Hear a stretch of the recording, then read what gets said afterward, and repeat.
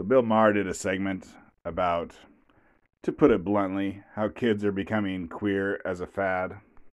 And Bill Maher is pretty good. So I'm going to play a giant clip and then just throw in a couple things that should be known. A couple things that he got wrong. So that's what's coming up on the Anti-Woke Podcast. And finally, new rule: if something about the human race is changing at a previously unprecedented rate, we have to at least discuss it. Broken down over time, the LGBT population of America seems to be roughly doubling every generation. According to a recent Gallup poll, less than 1% of Americans born before 1946, that's Joe Biden's generation, identify that way. 2.6% of boomers do, 4.2% of Gen X, 10.5% of millennials, and 20.8% of Gen Z. Which means if we follow this trajectory, we will all be gay in 2054.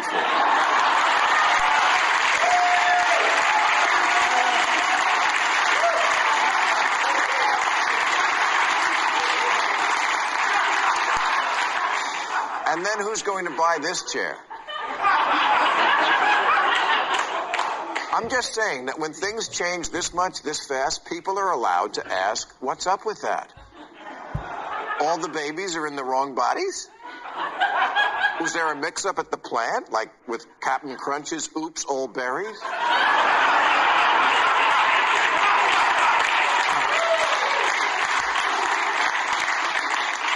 It wasn't that long ago when adults asked a kid, what do you want to be when you grow up? They meant what profession?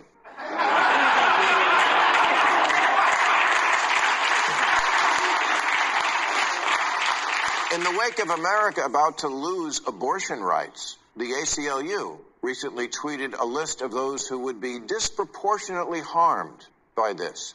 You would think women might top that list? No, wasn't even on the list. Second on the list was LGBT. Really? Abortion rights affects gay and trans people more than, breeders? I'm happy for LGBT folks that we now live in an age where they can live their authentic lives openly. And we should always be mindful of respecting and protecting. But someone needs to say it. Not everything's about you.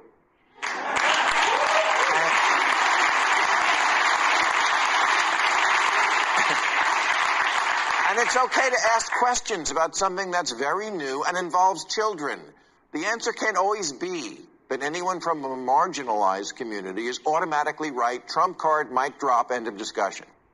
Because we're literally experimenting on children. Maybe that's why Sweden and Finland have stopped giving puberty blockers to kids.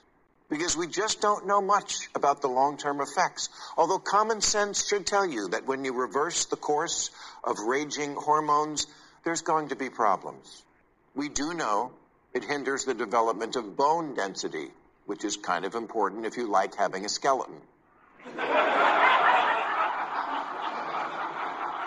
Fertility and the ability to have an orgasm seem also to be affected. This isn't just a lifestyle decision. It's medical. Weighing trade-offs is not bigotry. Yet when a book questioning the sudden uptick in transitioning children was released, a trans lawyer with the ACLU named Chase Strangio tweeted, stopping the circulation of this book and these ideas is 100% a hill I will die on. How very civil liberties of him. Chase, by the way, has just been named one of the grand marshals of this year's New York City Pride March, along with 3 other trans people and a lesbian. What's missing here? Oh, right, a gay man.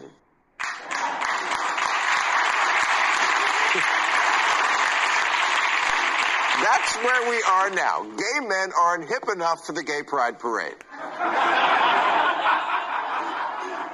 Compared to trans, gay is practically cis, and cis is practically Mormon.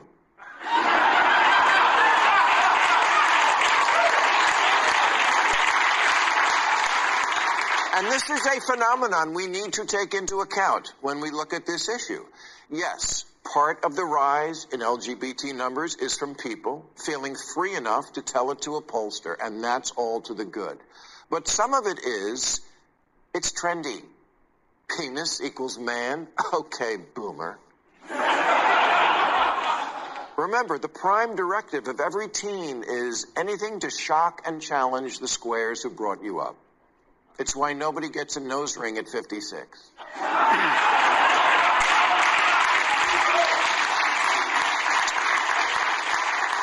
And if you haven't noticed that with kids, doing something for the likes is more important than their own genitals, you haven't been paying attention.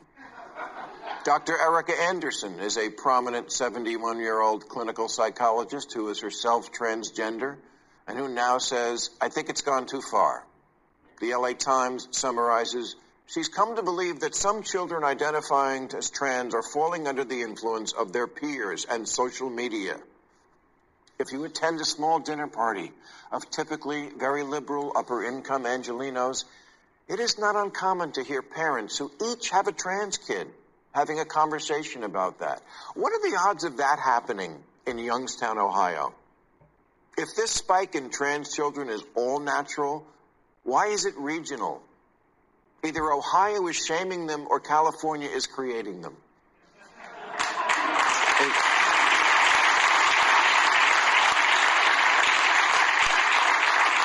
It's like that day we suddenly all needed bottled water all the time. If we can't admit that in certain enclaves there is some level of trendiness to the idea of being anything other than straight, then this is not a serious science-based discussion. It's a blow being struck in the culture wars using children as cannon fodder. I don't understand parents who won't let their 9-year-old walk to the corner without a helmet, an EpiPen, and a GPS tracker. And God forbid their lips touch dairy.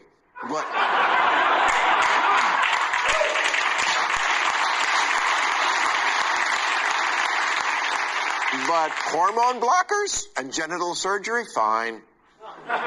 Talk about a nut allergy.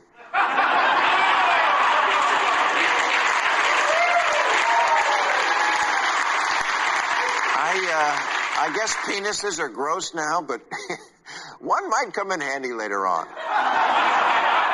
And if you're a man who wants to experience life without a pair of balls, you do not have to get surgery. You can get married. I kid. Oh, we joke. And never forget, children are impressionable and very, very stupid. Kids don't know why mom drinks every day or why dad has 2 cell phones.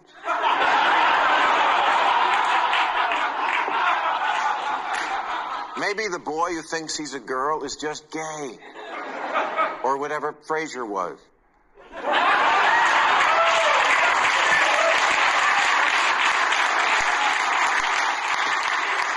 Maybe the girl who hates girly stuff just needs to learn that being female doesn't mean you have to act like a Kardashian.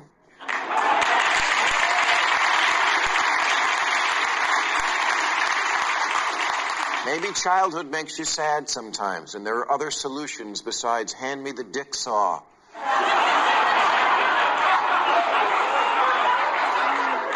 And look, I'm sure the vast majority of parents do not take this lightly, and that it's very hard to know when something is real or just a phase. And I understand being trans is different. It's innate. But kids do also have phases.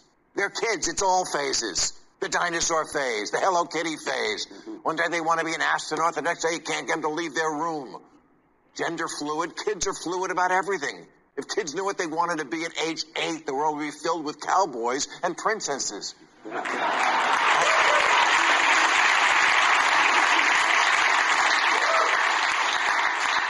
I wanted to be a pirate. Thank God nobody took me seriously and scheduled me for eye removal and peg leg surgery. All right, that's our show. We're off next week. Back June 3rd. I'll be at the Mirage tonight and tomorrow. Yes. So, I mean, that's all pretty good. It's all accurate. It's pretty damn funny. Better than me. Better than my podcast. I mean, I said almost all those things just, I'm not sure, a couple of weeks ago in some other podcast. But he was focusing a little bit too much on boys, transgender boys, whatever. The ones that start out as boys. And so the ones that start out as boys, they are the ones who are getting basically completely fucked by medical stuff. I mean, not all of them, but some of them. If you want to find the perfect horror story of a person who has their life completely destroyed by this stuff, it's going to be a boy. Started out a boy, and maybe went back to being a boy later. And so that makes for some of his funniest jokes. I like the dick saw joke. That was what made me laugh the hardest. But in reality, it's mostly girls who are becoming trans. I mean, saying, put it in frickin' quotes, trans. But in my opinion, and just based on what I understand about the situation, it's more like, you hear about like a girl that goes to college and she has like a lesbian freshman year and then is straight after that.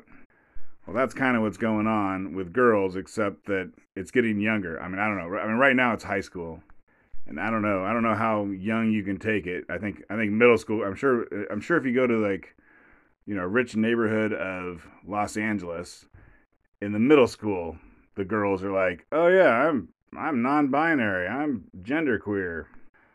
I'm dating my best friend. We grew up as girls and played princesses." Shit. Whatever. My woke buddy called me. We had a really good conversation. But I forget what the hell I was talking about, so Twitter handle anti woke podcast, and thanks for listening.